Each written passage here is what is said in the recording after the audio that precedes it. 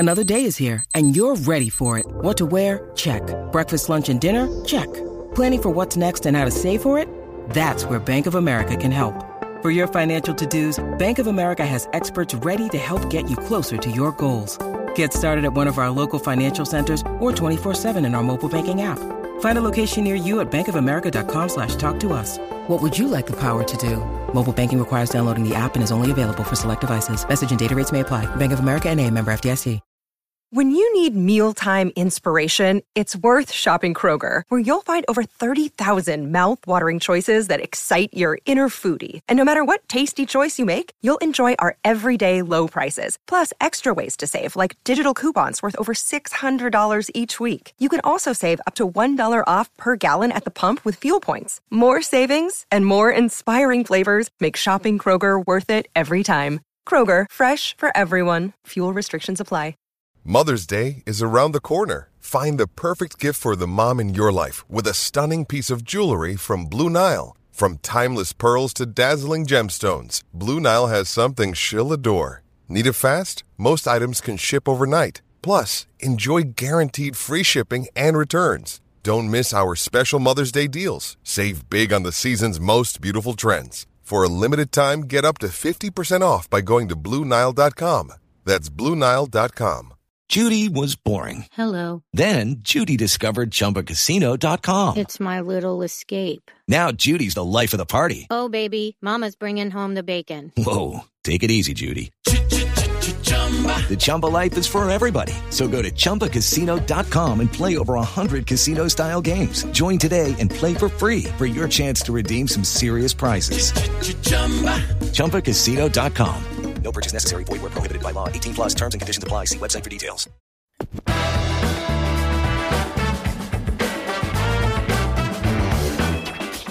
It's time for Cover 2 Broncos.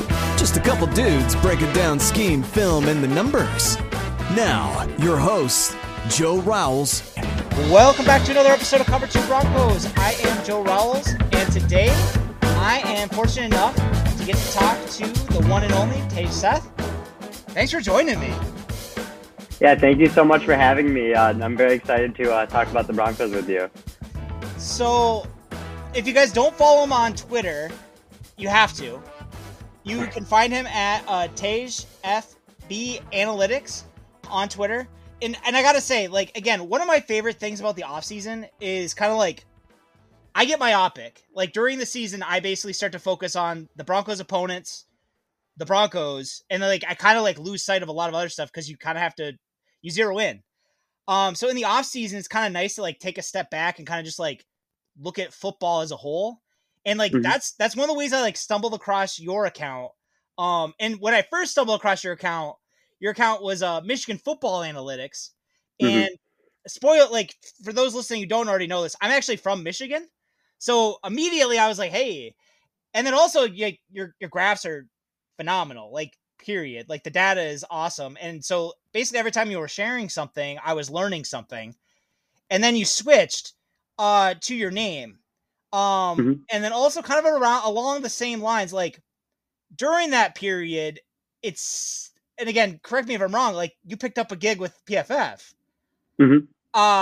So first of all, what is Michigan Football Analytics? Just because, like, I didn't know about it until I saw your account this summer.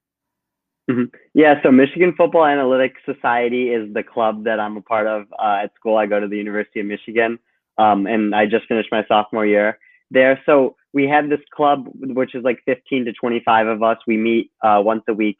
We just talk about football analytics and stuff like that. And so my freshman year, we were discussing starting a Twitter account for the club to kind of show like what the club does and kind of grow our brand and stuff like that. And so I ran the Twitter account, and so then, yeah, the Twitter account started to grow, and then we were able to get 3 of the members, including me, were able to get like work in football analytics this summer, like different types of internships and stuff like that. So that's why I made the name switch, is I felt like the Michigan Football Analytics Society brand had grown enough to where members were starting to get opportunities in the football analytics world. So since it was basically my account at that point, I was doing all the tweeting. I'm sure it was a little bit weird for people to see like actual personal tweets come from like a club account, I just made the switch to my name and put my face on it and stuff like that. And again, go follow it, guys, because on top of the actual, like, when I first stumbled upon it, like, you put out a lot of content, like, period. Mm-hmm. Like, it's admirable. Like, kudos. I hope you sleep. Yeah, it's, I do enjoy making these graphs just because it's always something that I'm interested in. Like, I don't just make random graphs. If I think of something, most of the time it'll be, even when I'm away from my computer, I'll like make a mental note of it, come back, make that graph, and then I'm like, well, I already have the graph here. Might as well post it on Twitter and other people can learn from it too. I can have conversations with people about the graph and they can expand like my thought process about making these graphs. Like I've made many mistakes on my graphs using like the wrong metric or different types of things. And like people will let me know. And so it helps me improve for like my actual work at Pro Football Focus and stuff like that. Definitely. And so when you first made the switch, I went and looked because, like, first of all, congrats on the job with PFF. But I saw you were R&D. And again, like, for those of us, like, I follow football, I do film, and I like, obviously I really like analytics. I don't make a lot of graphs, but I like to consume them. And I think it makes like the information really accessible. But I like R&D to me, like, I immediately picture like the Dark Knight. And like, I assume you're not making the Batmobile for like Sam Monson or like anything like that. What all do you do? If we definitely made a Batmobile for Sam Monson, he would drive that around Cincinnati like crazy. But no, we're the research and development department. The head of the R&D department is Eric Eager, who has done a lot of work for PFF. He's been there for a couple of years now. And so I work under him, and we basically develop new metrics and do research on topics that haven't been explored yet in football. So like, for example, the one that I did a couple of weeks ago on what influences yards after the catch. Can we predict how many yards after the catch will happen before the receiver even gets the ball in his hand? So like, how open is the receiver? Did the receiver get an accurate throw, which we'll get through with Teddy Bridgewater and Drew Lock? And then, just stuff like that is like the type of metrics we make. And then those either get sent out to teams or they get posted as an article on the website. So NFL teams are already seeing your work. Mm-hmm. That's really cool. Like, that's really, really cool. So, and one article, I want to start here just because it kind of like zooming back and then back in, if that makes sense. One of the metrics that you first came out with that was a couple months ago, I think now, was whale. And the way, and again, like, correct me if I'm wrong, because like, again, this might be a really simplistic way that I understood whale is, so first of all, whale takes each player's projected wins above replacement, or their WAR, as it's described, the acronym for it, for each game of the season, and then calculates the WAR lost due to injury based on a player's status on the injury report. And the way I understood it when I first kind of came across it, so for years I have kept up with Football Outsiders adjusted games lost, and one of the complaints I've always had about adjusted games lost is it doesn't really capture the value of the players. Like, yes, they might be starters, but, and again, like, not to throw any sort of shade on somebody, but if Lloyd Cushenberry had gotten hurt last year, he was one of the worst centers in football. So it probably didn't hurt the Broncos as much as if, for example, Von Miller got hurt. So I thought it was brilliant. And honestly, like, one of the things I really like about it is you showed off, like, it shows how good a player was.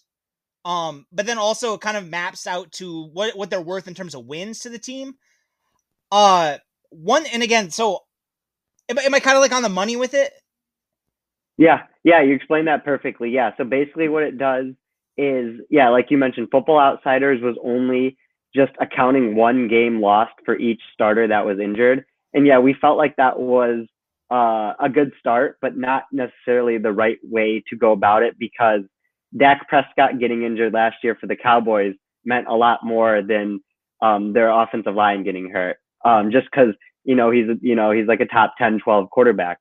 So yeah, we definitely wanted to adjust for how valuable the person that's getting injured is to their team. So yeah, the example with Von Miller is perfect because Von Miller, him being out basically the whole year last year, lost the Broncos about half a game in WAR. So basically, like, you can, if you're thinking about like the Vegas like implied market win total, let's say if they set the Broncos at 7.5, Von Miller being out would move them down to 7, just because he's worth half a game. And that showed by him not being there and stuff. And is that pretty typical for a player like Von Miller to be worth about half a game by himself? Do you know? Yeah. When you're a star player at a premium position, you're going to be worth half a game. Like today, we were talking about Kenny Golladay, who the Broncos play in week 1. His hamstring injury, like if he's out for the year, which he probably won't be, but you never know with these injuries, like it would be worth half a game to the Giants. And so, is that about what the cap is for premium positions that are not quarterback? Is about half a game, do you think? Or like, are there players that are worth more than that? Yeah. So for example, the player, the non-quarterback that was worth the most last year was Devontae Adams, who was worth about 1 win flat, just under it. So if he were to be injured the whole year for the Packers this year, that's how much it would count to them, basically. Cool. And so, and I know you and I have discussed this a little bit before we hopped on. So originally when I saw the article, I saw that the Broncos had 31 snaps between Von Miller, Courtland Sutton. And I know, and again, we've talked about this a little bit. And then they lost corners, defensive linemen, and then Drew Lock missed games. I know after we talked, you told me that they were the third most, like the team that lost the third most on Whale. Mm-hmm. Yes, third. Mm-hmm. Okay. So again, like, assuming, let's say they were healthy, then how many wins do you think would have been like a fair estimate for what they could have produced last year? Yeah. So what we ended up finding was that their a team's whale for the season was very correlated to what they did compared to what the Vegas markets expected them to before the season. So if we take like the 49ers, who were the most injured team in the NFL last year, they had a high projected win total coming off their Super Bowl run. And since they lost so much in injuries, they lost almost 3 games in injuries. And then they went under their Vegas win total by 4 wins.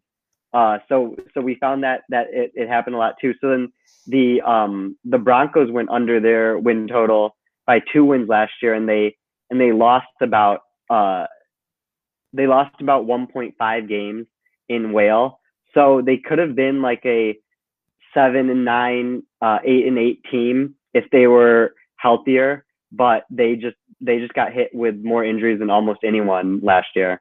So selfishly, that makes me feel really good because before the season started, I was predicting that the Broncos would win between 7 and 9 games. Obviously, that's a wide enough spectrum that I would have, been safe, but I feel a little bit better because, well, the thing is, like, considering all the injuries, and again, this might be like the fan, the fan in me, I thought it was impressive that they came out with 5 wins. Mm-hmm.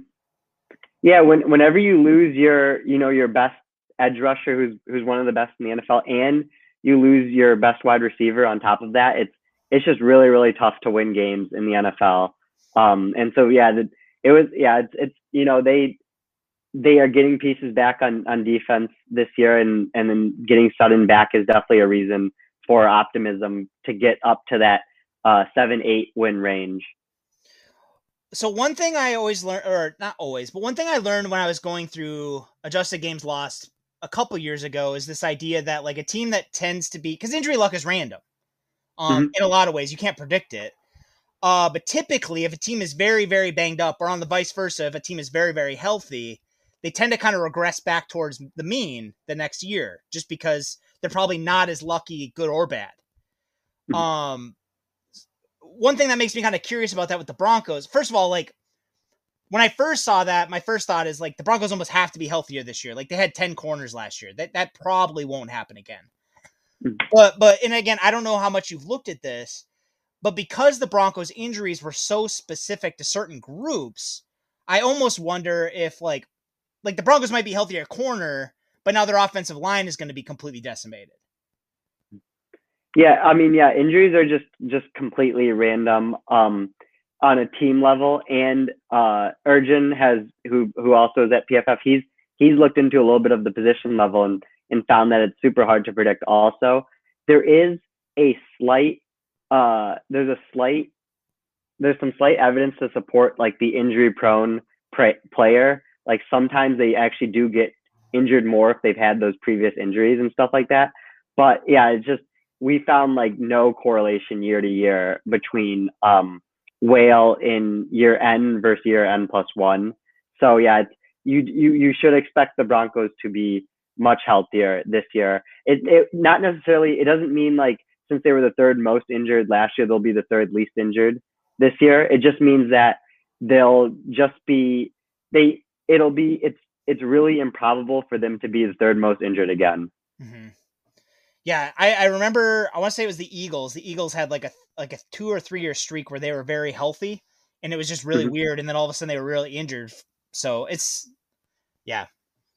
I'm hoping, obviously, like the Broncos are healthier because that would make a huge difference. Also, like the depth is, and again, this is true of any team, but the depth is kind of shaky in certain spots. Mm-hmm. Is there anything else with injuries that you've kind of found? Like, you mentioned like the injury prone player. Like how, and I guess I don't know how to actually kind of like circle back to the question with it. Like Drew Lock has been hurt both years in his career so far. I don't know if that would like classify him as injury prone, but like, do you think it's reasonable to expect like a player who's been hurt like that, even if he's been relatively healthy in college, to then like, it's fair to probably expect him to get hurt at some point? Not necessarily, again, not rooting for it, but just to say like, it's probably safe to make sure you have a backup because that guy will probably get hurt at some point, especially with a longer season. Mm-hmm. Yeah, I mean, yeah, exactly. Like, yeah, you pretty much nailed that. Yeah, just because, so he has gotten injured his first 2 years, that does make him slightly more likely to get injured this season. But again, it's just all it takes sometimes to get injured is one hit, and you just can't predict when or where those hits will occur, like what types of injuries they'll get. So, but like there's some things quarterbacks can do to stay healthier, like not putting themselves in pressure. And, you know, like Ben Roethlisberger, Tom Brady, and Drew Brees, they've been able to stay so long in the league because they were getting the ball out quickly. And so, you know, Drew Lock takes a little bit to throw. He sometimes invites pressure, and so that can put himself in harm's way and gives himself a higher chance of getting injured. Did you find anything related to age when you were kind of looking into this? And again, like, because again, the common narrative, I guess, is like as a player gets older, like your body starts to get dinged up more. And that's one of the reasons why coaches probably give veterans rest days. And I ask in part because like Von Miller being 32, like it definitely like right now, Fangio is definitely kind of handling him to like try and keep him ready for week 1. Does that seem like reasonable?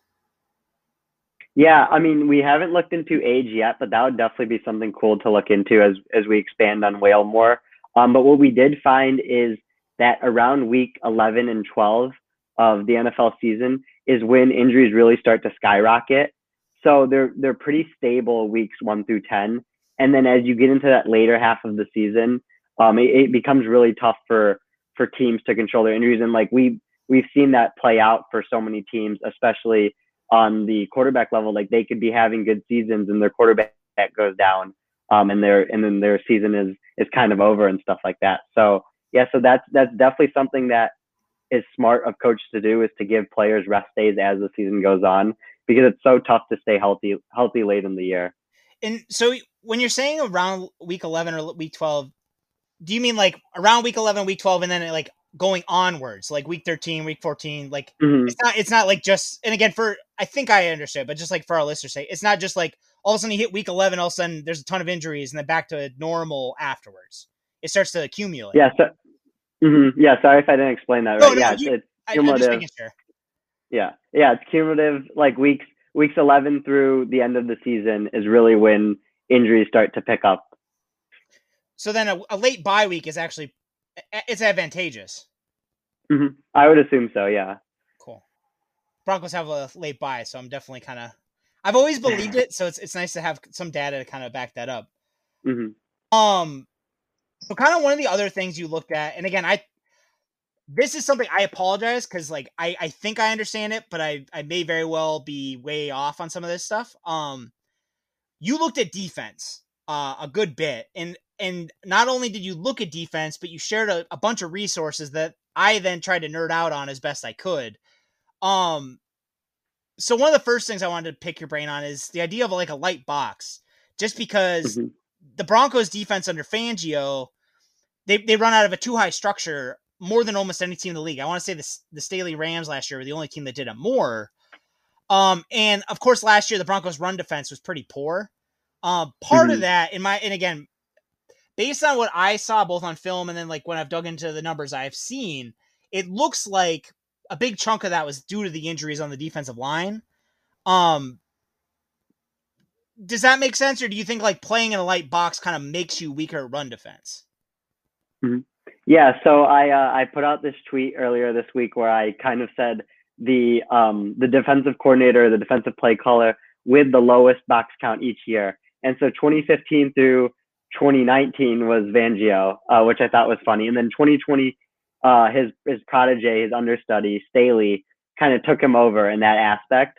And Staley had it a lot easier than Fangio did last year. Like Staley had Aaron Donald in an almost fully healthy defense, while Fangio was dealing with some injuries and stuff like that. But yeah, I haven't actually found any evidence that playing lighter boxes decreases your rushing efficiency allowed. But what I have found is that playing these lighter boxes increases your ability to defend the pass. So Fangio is kind of ahead of the curve on this, being a passing league. Yeah, definitely. That's the weird thing that I've always wondered with defensive coordinators is they want to be good at run fitting, and they put so much emphasis on stopping the run, especially in the first quarter. They'll stack the box in the first quarter. They really want to stop the run, but it's a passing league now. Staley and Fangio said some type of this statement multiple times where it's like, you want 2-on-1s in the passing game. You can't defend wide receivers and tight ends with just one-on-one coverage anymore. They're too good, and quarterbacks are too good. So you need those 2-on-1s in the passing game where you can bracket receivers, and playing those lighter boxes and more nickel and dime allows you to do that. So, and again, I'm sorry to kind of throw this on you, but then by that though, then like the idea of running dime is going to leave you really, really susceptible to the running game. It's not really backed up by evidence. Like that's like dime, that might not be bad. It's time for today's Lucky Land horoscope with Victoria Cash. Life's gotten mundane, so shake up the daily routine and be adventurous with a trip to Lucky Land. You know what they say, your chance to win starts with a spin. So go to LuckyLandSlots.com to play over 100 social casino-style games for free for your chance to redeem some serious prizes. Get lucky today at LuckyLandSlots.com. Available to players in the U.S., excluding Washington and Michigan. No purchase necessary. VGW Group. Void where prohibited by law. 18+. Terms and conditions apply. Mm-hmm. Yeah, I mean, yeah, like it's okay to let up if you were gonna stack the box and let up a 3-yard run and you let up a 5-yard run instead. That's fine. Like you still have the advantage as a defense, but if you're stacking the box and you let up a 40-yard pass, which is where most of these explosive plays come from now, is the passing game. Like that really sets your defense back. Mm-hmm. And I know that's a really pertinent one for Broncos country, just because like all the reports out of camp are kind of pointing to the Broncos are going to start to use a lot more dime now that they have so many corners. And I've talked to the Denver Post Ryan O'Halloran, and he mentioned like he has doubts that the Broncos are going to run it that much, just because he mentioned that they're going to be susceptible to the running game. And I think there's certain running schemes that might be a problem. I think the Chiefs running the Chiefs running like pin and pull or like any sort of like guard tackle type thing where they're pulling out might be an issue. Just because they have the personnel. Like the Broncos did this to Miami last year in part to try and beat up on their tight front. But I think overall, like, and I know I read PFS Deontay Lee's article about dime too. The numbers don't really back up the idea that the dime is going to make you suddenly start to bleed on the ground all that much. No, and that's the right way to play the Chiefs. The Broncos have to play them two times a year.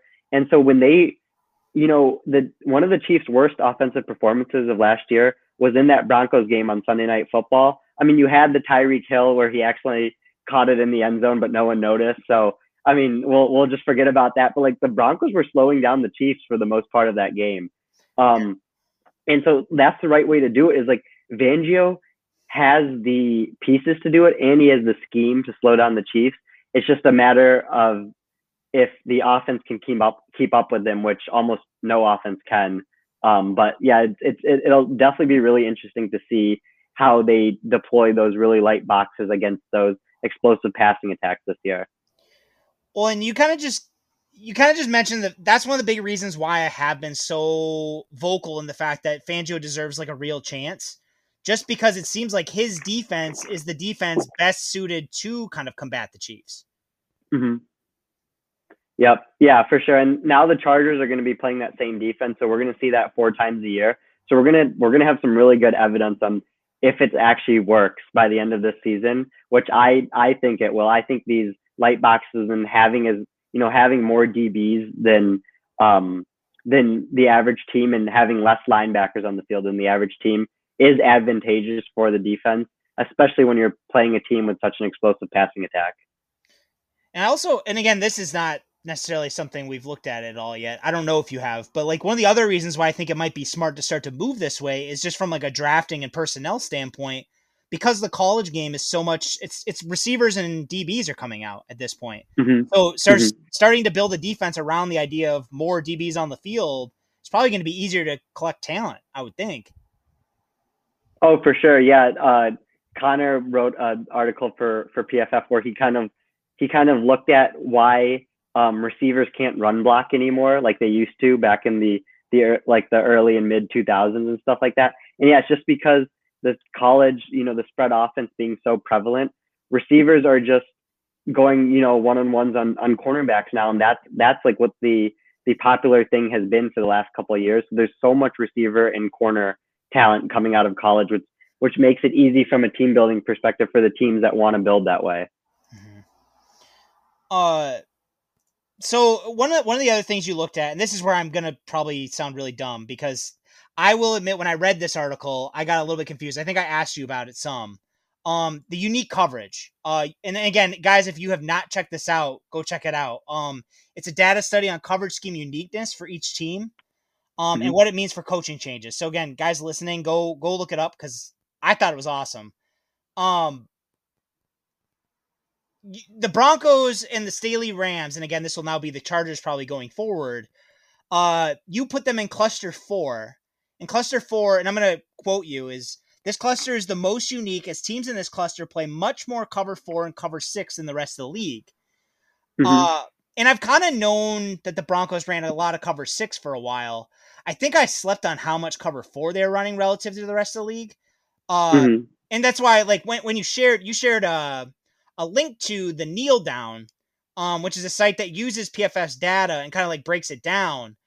And when I looked it up, yeah, like the Broncos cover 4, I think the Staley Rams probably run more cover 4 than the Broncos, but their cover 6 is like significantly more than the NFL as a whole, like as the average NFL team. What stood out to you kind of looking at this from like a uniqueness standpoint that like really makes like the cluster 4 teams like so different, other than like what I just said, I guess? Yeah. What makes the cluster 4 defenses so different, and what I really like about them and why I think it's the future of NFL defenses, is the split safety looks.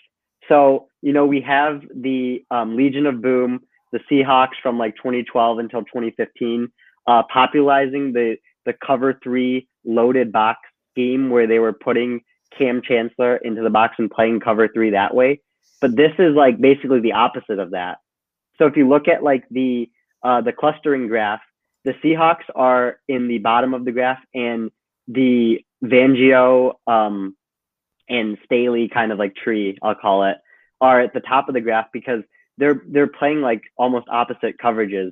Cover 4, cover 6 are just having those 2 split safeties at the top, allowing you to not get beat, while the cover 3 is more about, defending the shorter mid-range passes, not letting slants go, not letting out routes and ins and stuff like that go. But yeah, like I've mentioned already, like it's an explosive passing league now, and that's where teams score is based on these explosive passes. And the split safety looks are an attempt by Fangio and Staley to combat that. And so one of the other, and again, like looking at the graph, and again, correct me if I'm wrong, but like some of the other teams that are considered part of Cluster 4 was the Bears, the Colts, and the Cowboys, yeah? Mm-hmm. Okay. So are they also running more split safety than like other teams in the league, or were they just running more cover 6? Yeah, those teams were not as heavy on the cover 4 and cover 6 as the Broncos, Bears, and Rams were last year, because they're a little bit more concentrated with the cover 3 teams, like the like the Seahawks and football team. But yeah, so that's what made Fangio and Staley's defense so unique last year, was that they were just so far different from what other NFL teams were doing, that it was tough for defenses to prepare, for offenses to prepare for playing the Rams, especially since they were all healthy. And I'm sure it would have been the same way if the Broncos stayed healthy too. Cool. And again, one of the other things I found from what you were sharing with me before we came on and recorded was the idea that you shared 538's article about how when teams stack the box, they're basically just begging teams to pass on them. Whereas it's kind of, and this has come up in conversations I've had with other coaches who have, studied the Rams and the Broncos. The Broncos approach is the opposite. Like being in a light box, they're trying to kind of beg teams to run on them in hopes that like you're not going to be as efficient. Mm-hmm. Yeah, I mean, that's what Andy Reid kind of did against the Texans and the Bills last year. Was Texans and the Bills deployed really light boxes, and they were like, run on us, like we are so scared of your passing game, like you can run on us, and like we'll just keep letting you get those 5-6 yard carries. And so that's just kind of what happened in those games. And the Texans and Bills offenses didn't have the best days, but that definitely seems like the way to slow down these explosive passing teams, is to just allow them to run on you by playing those lighter boxes. Yeah. And like you said, and I've looked at other stuff with this before, is that basically the teams that are generating a lot of chunk plays are the teams that tend to be in the playoffs. So it makes sense to try and prevent that from happening. Mm-hmm.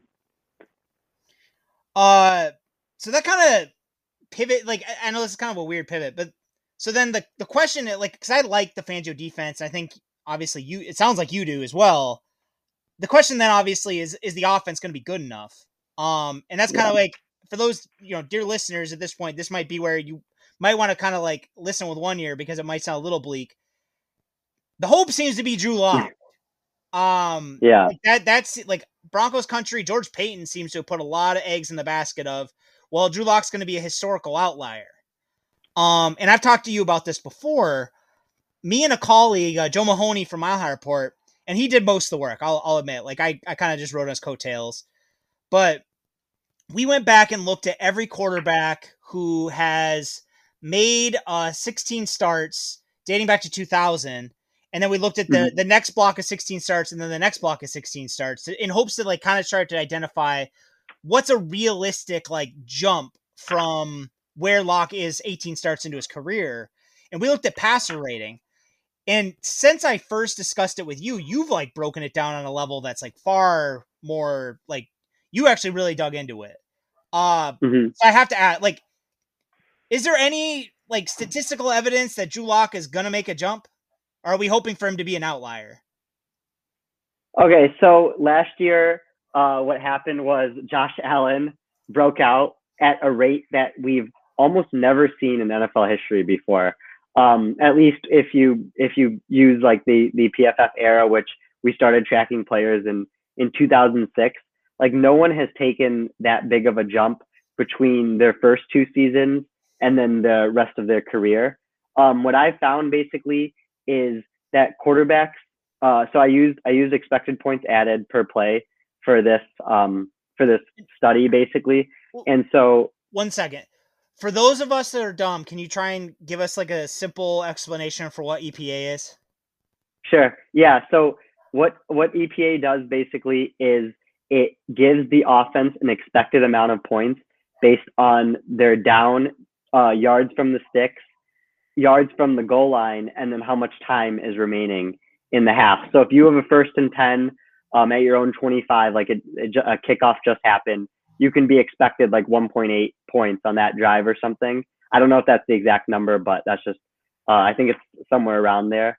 And then, if you have a 6-yard gain on that 1st and 10, and let's say you're now expected 2 points on that drive, your EPA for that play was 0.2 because you're now expected 2 and you were expected 1.8 before the play. Awesome. And yeah. So go ahead. Go ahead. No, go ahead. Go ahead. I was just gonna say, if you look at a quarterback's first 2 years in the league and then the rest of their career, on average, they don't improve in EPA per play. It's 0.00 exactly, which I thought was interesting. And so the first thing I think of when I hear that is, well, Drew Lock only played 18 games because of injury and because he sat behind. Well, injury caused him to sit behind Joe Flacco and then Brandon Allen. Mm-hmm. Does that mean does that sample size mean that he's actually only entering year 2, quote unquote, or is he still like this was the first 2 years? Yeah, it still meant that this was the first. I just used whether or not they've thrown 200 passes in their first 2 years.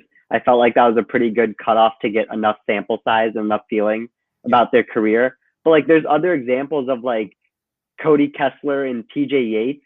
They barely made the 200 pass requirement that I used for their first 2 years, and they actually got worse for the rest of their career after that. They didn't play that much, which is why like they got worse and stuff.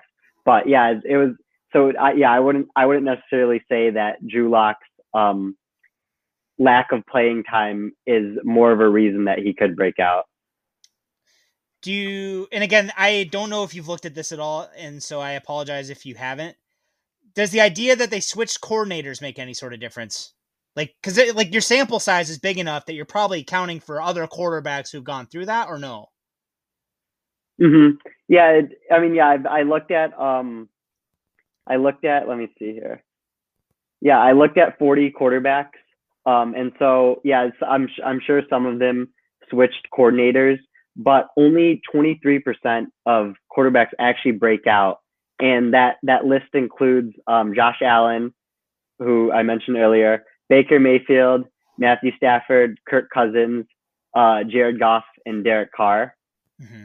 And so those are quarterbacks. Jared Goff had the worst rookie season of all time, basically, in this era that we're looking at. And so then when he did change coordinators, going from Jeff Fisher's regime to Sean McVay's regime, he was able to increase his EPA per play, but it just doesn't happen often. Yeah. Did you find any sort of is there anything that those quarterbacks seem to have in common that you noticed?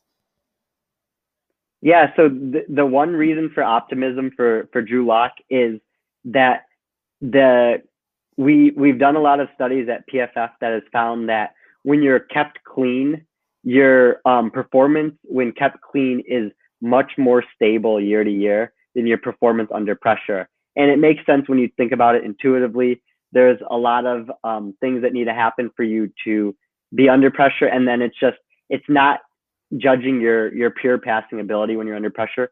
Plus it's a smaller sample size, which smaller sample sizes usually means more unstable.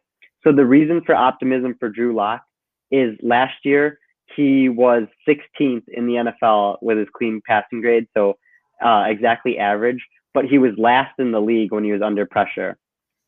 So if he's able to, have some positive regression under pressure, he could be an average or maybe even slightly above average quarterback this year, just because he has that clean pocket grade that is very stable.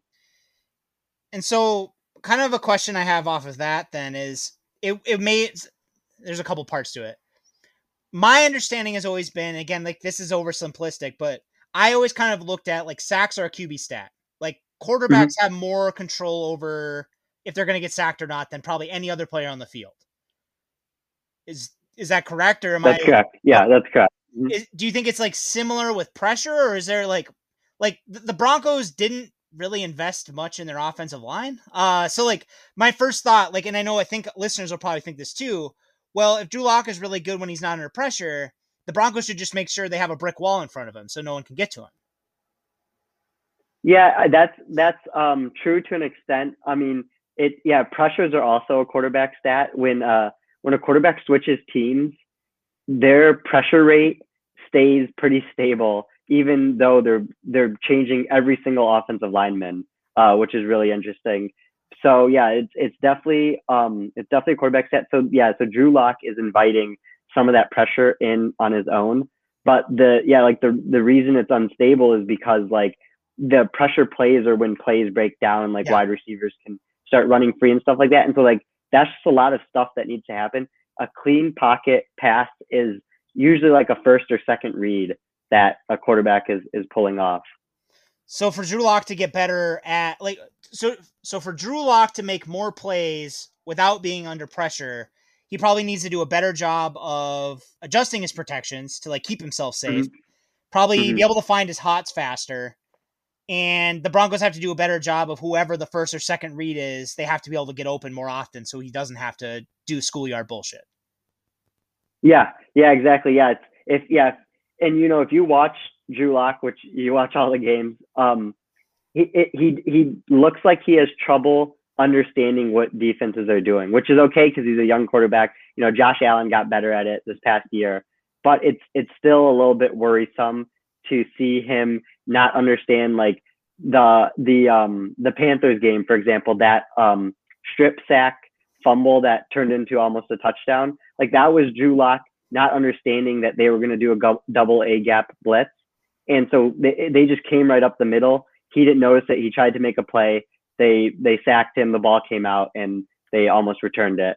And so it's just like the little things like that. If he can control his pressure rate and improve a little bit when he actually does get pressured, he could have the workings of an average quarterback, but I don't know if he has those tools in him to do that. Yeah, that's fair. So that kind of, I'm trying to think of anything else that like I know, because again, one of the things I try to do, I'm trying to anticipate what I think people will have questions for, off of what we're talking about.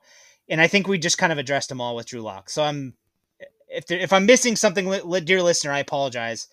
But that's the hope on my part is that one of the things he worked on with Peyton Manning this offseason reportedly is that like working on his hot stuff like that. And again, I have no idea if that's going to make the difference.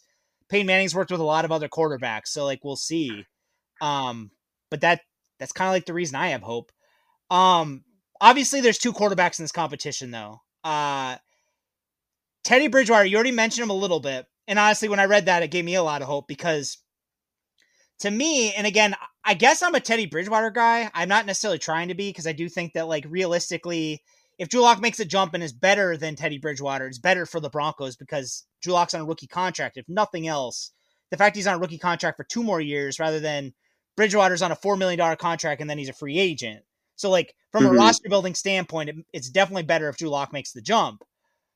But when I've watched Teddy Bridgewater's tape, when I've looked at all the data and I've tried to look at, as much data as I can to try and fight my own bias with this, Teddy Bridgewater, at least by the numbers, looks like about a league average quarterback. Yep. Yeah. So the main question that we really want to answer is it better for the Broncos to bank on Teddy Bridgewater's floor or Drew Lock's ceiling? And so Teddy Bridgewater's floor is like the 20th best quarterback in the league. His ceiling is like the 16th best though. Yep. Drew Lock's floor is like the worst quarterback in the league, but his ceiling is, borderline top 10 potential.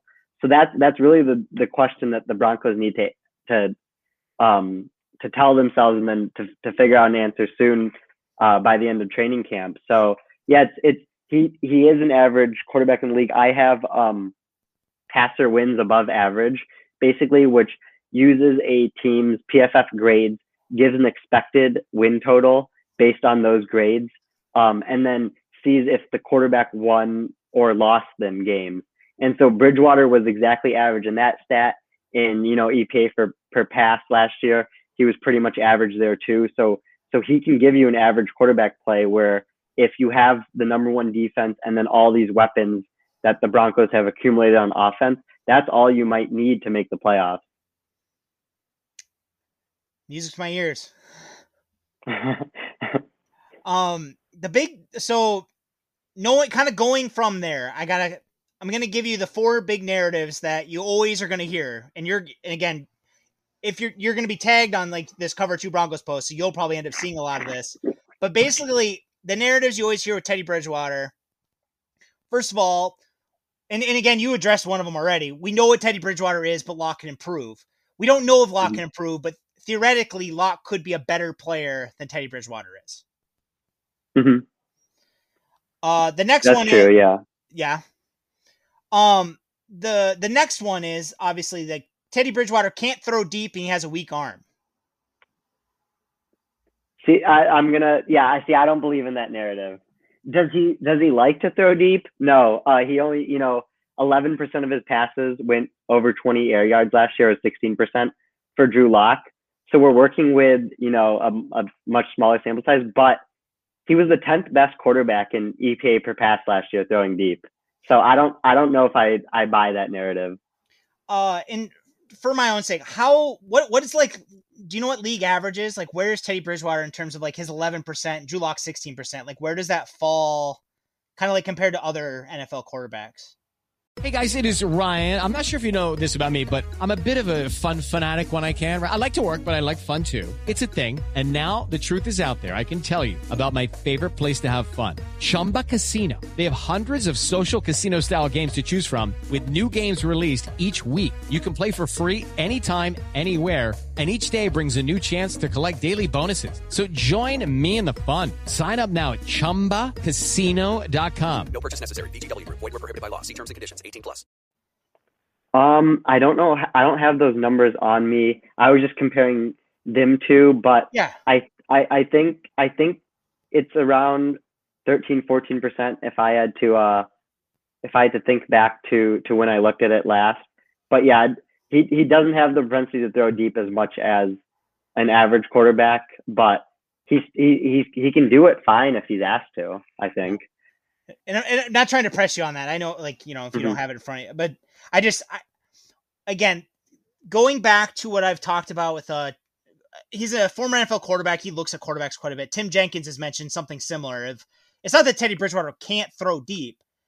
He just has he'll take the money right in front of him rather than going for the big shot downfield a lot of times, probably to his own detriment sometimes. Mm-hmm. Yeah. Oh yeah, for sure. It's the same thing that Derek Carr struggled with before Gruden came and started making it. So like we've seen Carr started to throw deep more, and like he was one of the best quarterbacks last year when throwing deep. And so it definitely could work for Bridgewater. It would just be a little bit tougher since he's later in his career and stuff like that. But yeah, like if someone's open, like if Judy's running open, there's no reason why Bridgewater can't make that throw and should make it. And so this is like a theoretical off of that. Theoretically, if Teddy Bridgewater starts to open up though, and he can maintain the accuracy, like he could potentially be a halfway decent quarterback, like somewhere between like 16 and 12, maybe. Is that like the big hole in his game, right? Mm-hmm. Yeah, I would think that. Yeah, I would think that for sure. So we have this metric called expected accuracy percentage. And basically what it does is we track at PFF, if every throw is as accurate or not. Like, are you leading your receiver? Are you putting the ball where only your receiver can get it? And so then based on that, different throws are different levels of like easiness for accuracy, basically.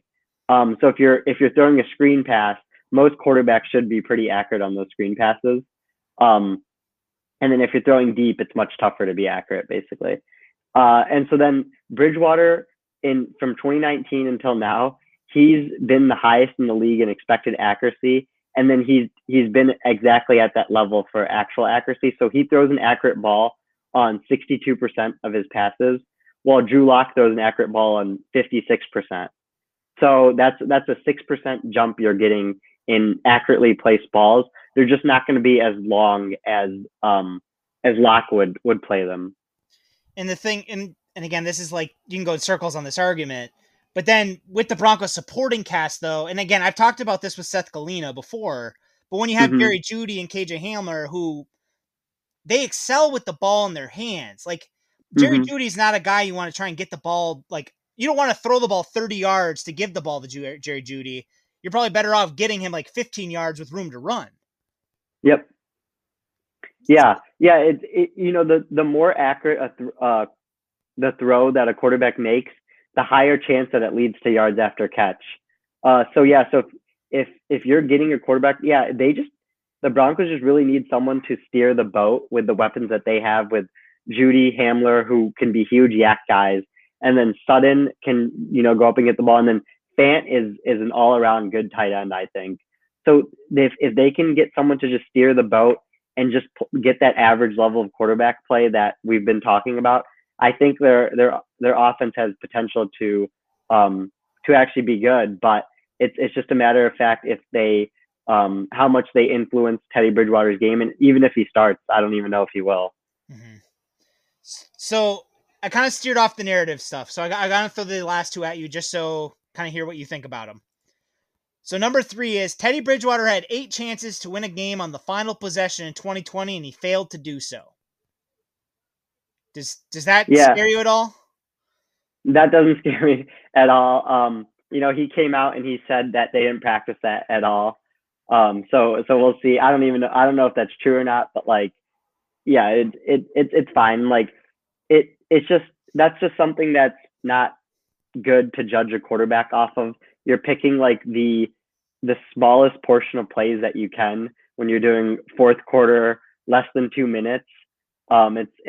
You should be judging their whole game. And I think he would be fine if he had to lead a fourth quarter drive. I have a hunch that you're not a QB wins guy. Well, yeah, I mean, I'm probably the biggest Stafford guy on Twitter or whatever, and he didn't win many games, so yeah, that I'm not. I like to stay away from QB wins as much as I can. You're in friendly confidence. It's not a stat. No, and I want to say, and I don't mean to. One of the things with the Teddy Bridgewater thing, I just threw at you though too. I saw that stat on Twitter a couple weeks ago. I think you may have seen it. The first game I went and looked at, because I went and actually tried to look at all these last possessions. Mm-hmm. In the Raiders game, the last possession that Teddy Bridgewater got in that game, I think he had 8 seconds left on the clock.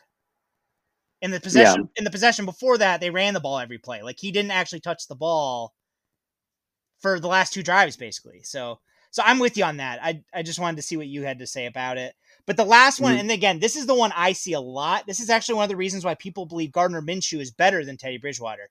And we'll get to that in a second. But Teddy Bridgewater has never thrown for more than 15 touchdowns in a season. So he's going to hurt the Broncos' red zone offense. Yeah, I mean, I guess that could be true. It's tough to know until you actually see it. But I don't know if the passing touchdown means he hurts the red zone offense. Like they could have just had him hand the ball off a lot in the red zone, and that's where the touchdowns came from after he led them on that whole drive. Maybe like it's tough to say, but he could hurt the red zone offense. And he doesn't have as strong of an arm as Locke does. So, not being able to make those tight window throws in the red zone might be a little bit tougher for Bridgewater than Locke. So we'll have to see how that plays out. Cool. So then, and we just talked about, and again, this is the narrative kind of coming out of camp. So this is kind of like an extra thing. And you already kind of refuted it. I just want to touch on it just a second. One of the big complaints about Teddy Bridgewater the first 2 days of camp was he's just throwing checkdowns. Obviously, you just mentioned he threw deep 11% of the time last year. I know when you and I have talked about it before, you also told me that he's accurate in the intermediate area of the field. So, like, to me, like, if he's throwing checkdowns in camp against the Broncos defense that's loaded at corner, like, I'm not necessarily worried about it yet. Mm-hmm.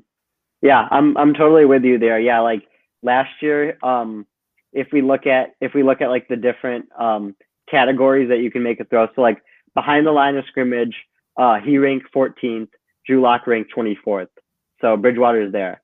And then short passes, which is 0 to 10 yards from the line of scrimmage, Bridgewater ranked 4th. And that's a lot of that is just accuracy, like his accuracy, putting the ball right where the receiver needs it to turn it into yak. And he had those receivers with Curtis Samuel and DJ Moore in Carolina last year, and he can have those receivers in Denver this year too. And so he ranked 20 spots ahead of Drew Lock for short throws. Medium throws, they were about even, but Lock has the advantage there. So those are the 10 to 20 yard throws, and then the deep throws Bridgewater was better at too. So Bridgewater at the 4 main areas of the field that you can throw to, he's better at 3 of them. And I don't know how much you've looked at this, but this came up when I was talking with Seth Galina, actually a couple times with Lock, is one of my big concerns with Lock coming out of last year was that Lock was really, really bad at horizontal leading throws. Because when I talked to Seth the first time, it was right before the Saints game last year, because Seth's a big Saints fan. And obviously, Kendall Hinton, neither one of us saw that coming. But oh yeah. But he mentioned he looked it up and he told me like the Broncos are abysmal at throwing horizontal leading throws with Lock, and they basically never do it. My understanding out of camp is they've been doing it more, but that's also another one of those areas like Bridgewater's better than him at that. Yeah. Oh yeah, for sure. Yeah. It goes back to the accuracy stuff that I was talking to earlier. Yeah. Like Bridgewater has made just more throws that are accurate and leading their receiver, especially horizontally across the field. Like that's what you think of when you think of Judy, like running like a 10-yard in or something and getting the ball in his hands. So I definitely think he would be better at those horizontal throws. And just in case, like, again, for listeners, a lot of listeners hear all this and they're probably thinking that we're saying that Teddy Bridgewater is going to be, the savior of the franchise. I personally, again, and those listening know I'm on this podium. Passing on Justin Fields was stupid, like in my opinion. And again, tell me if I'm wrong here, but like it sucks because I really liked Patrick Surtain. But the thing is, if Surtain turns into a Hall of Fame player, he may still look like the wrong decision if Justin Fields does. Mm-hmm. Yeah, I mean, yeah, like so. Yeah, I wasn't as mad at the Broncos for passing on Justin Fields as I think the rest of the analytics community was. And part of that was because I thought they would get either Aaron Rodgers or Deshaun Watson this offseason, or even they could have even got Matthew Stafford. I know they were in talks for that too, but they ended up getting none of them. So now the pick is starting to look not as good to me. I mean, I'm sure they can have a great secondary, but it probably wasn't worth passing on Justin Fields because like Bridgewater limits the ceiling of this team. He only can be an average quarterback at best. And like I've been talking him up. I've just been saying he's better than Lock, but he only can be an average quarterback at best. What Justin Fields can do is he can give you that franchise quarterback potential. But the Broncos have been looking for ever since Manning retired, but they haven't been able to find it yet.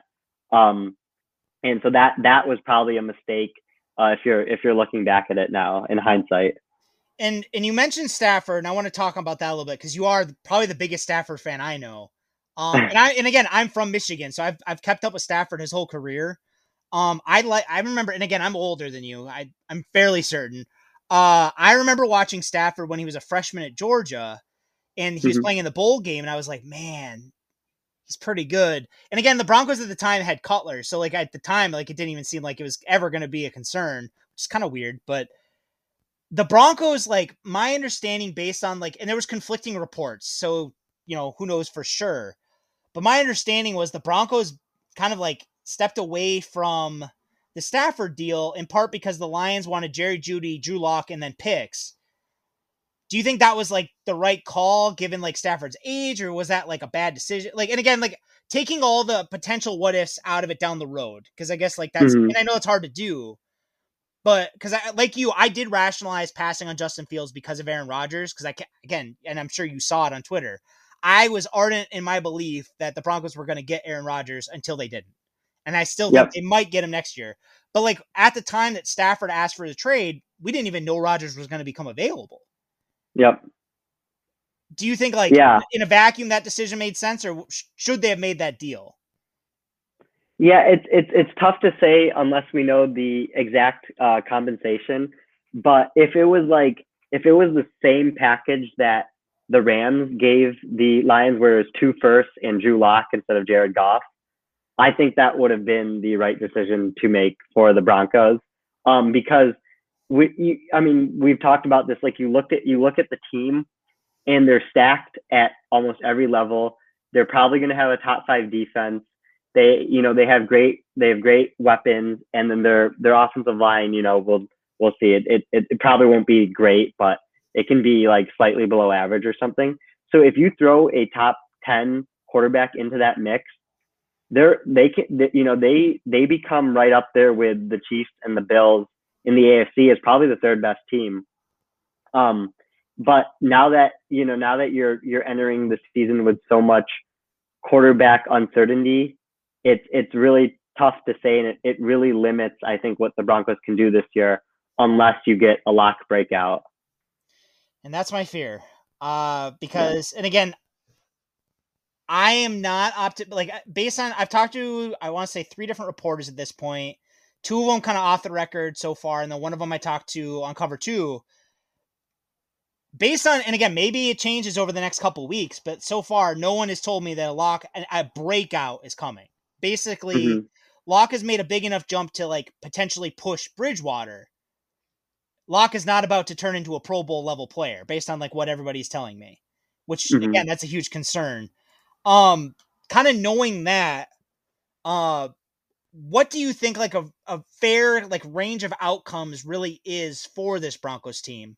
When I took to Football Outsiders, Derek Klassen, we kind of picked apart what Football Outsiders did for their projections. And I don't know if you've looked at this. Their projections is they take their DVOA and their DVR, they take their DVOA stat, they project it, they throw it out 10,000 times. They simulate the NFL season, and then they share what the percentages are based on, how the team performed. And according to their projections, the Broncos made the playoffs 45% of the time, which was the 2nd best out of the AFC West. So, like, I loved that, obviously. They actually made the Super Bowl 4.9% of the chance, and people thought I was crazy when I first said that. I went back and looked. They actually win the Super Bowl. I want to say it was like 2% of the time, which seems crazy to me. That's really high. I'll take it, but like that seems nuts. But then 0 to 5 wins 12% of the time, 6 to 8 wins 33% of the time, 9 to 11 38% of the time, and then 12 plus 17. So kind of all over the map, really. But based on, like, what you've seen and kind of what you know, what do you think? Yeah. So we'll do a choose your own adventure here. Let's say they, depending on which quarterback they pick. So let's say they pick Teddy Bridgewater. I think their win range would be between 7 and 10 wins. They hit their absolute rock bottom last year with 5 wins. Bad quarterback play and injuries led to that. So if you stay healthier, you get the upgrade at quarterback play. You can win 7 to 10 wins with Bridgewater on this team.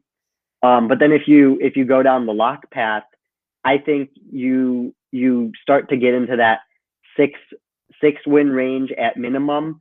But then if he has this breakout that so many Broncos fans are hopeful for, and maybe it happens based on the clean pocket stuff we were talking about, this could be an 11-12 win team.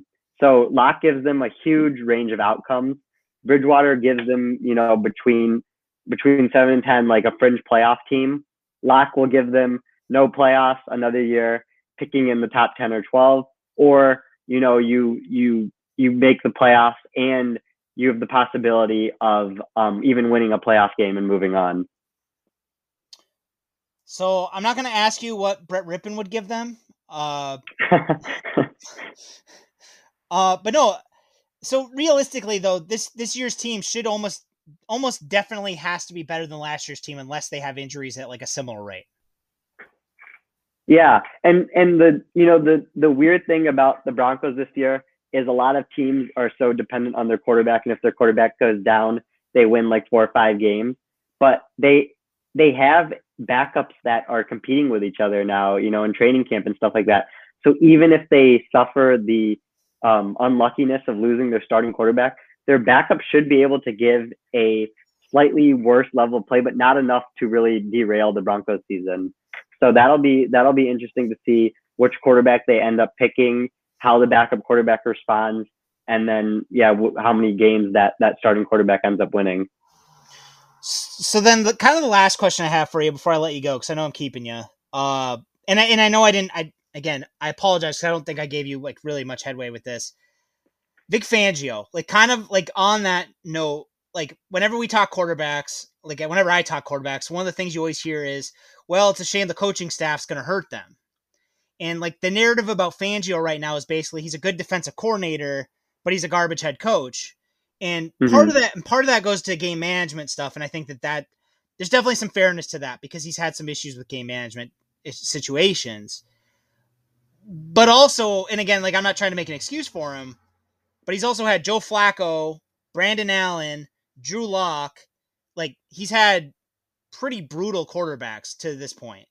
Like, do you think it's fair to kind of like write the book on him like that? Or do you think like he could surprise people?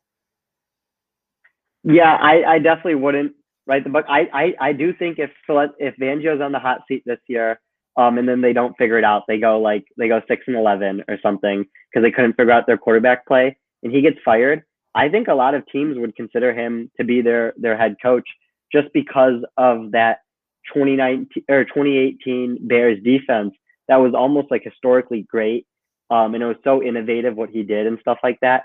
So I think. I don't know if he should necessarily be on the hot seat because it hasn't been fair for him, given what you said about him not having a quarterback. But I definitely do think he is on the hot seat, and that's why this decision coming out of training camp will be so important for the Broncos. If the Broncos do can Fangio, is there anybody that you've kind of like? And again, I don't know if you've looked at this at all, so I apologize. But is there any candidates that kind of look to you like they could be a potential good head coach next year? Yeah, I mean, Brian Daboll was the big surprise of this head coaching cycle. I think everyone was pretty surprised when he didn't get a head coaching job and he stayed as the offensive coordinator of the Bills.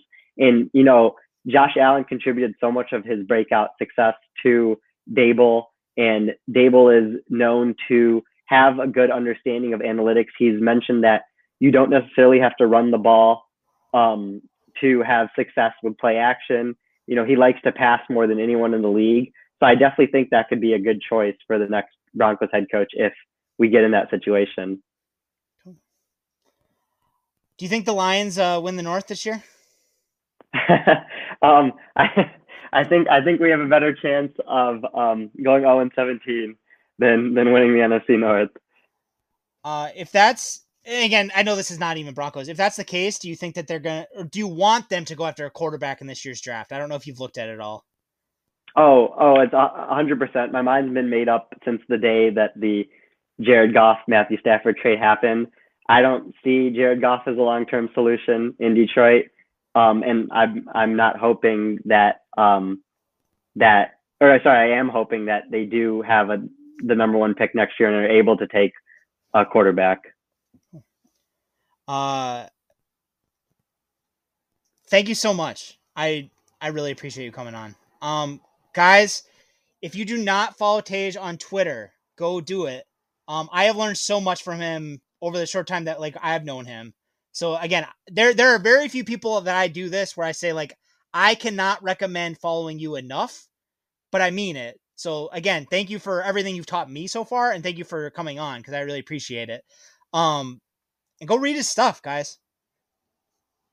Yeah, I really appreciate you having me. And then, again, I owe you a thank you too. Just following you has taught me so much more about the Broncos. And I just think that they're going to be one of the most interesting teams to keep an eye on this year, just because of the potential of this team. And then the fact that the quarterback position is still in flux. So yeah, I really appreciate you being able to basically cover the Broncos without actually being inside the media and being at the training camp. But the fact that you've been able to put out so much information and write all these articles and stuff like that has been really impressive. And then, I had a great time coming on this podcast today. So thank you for that too.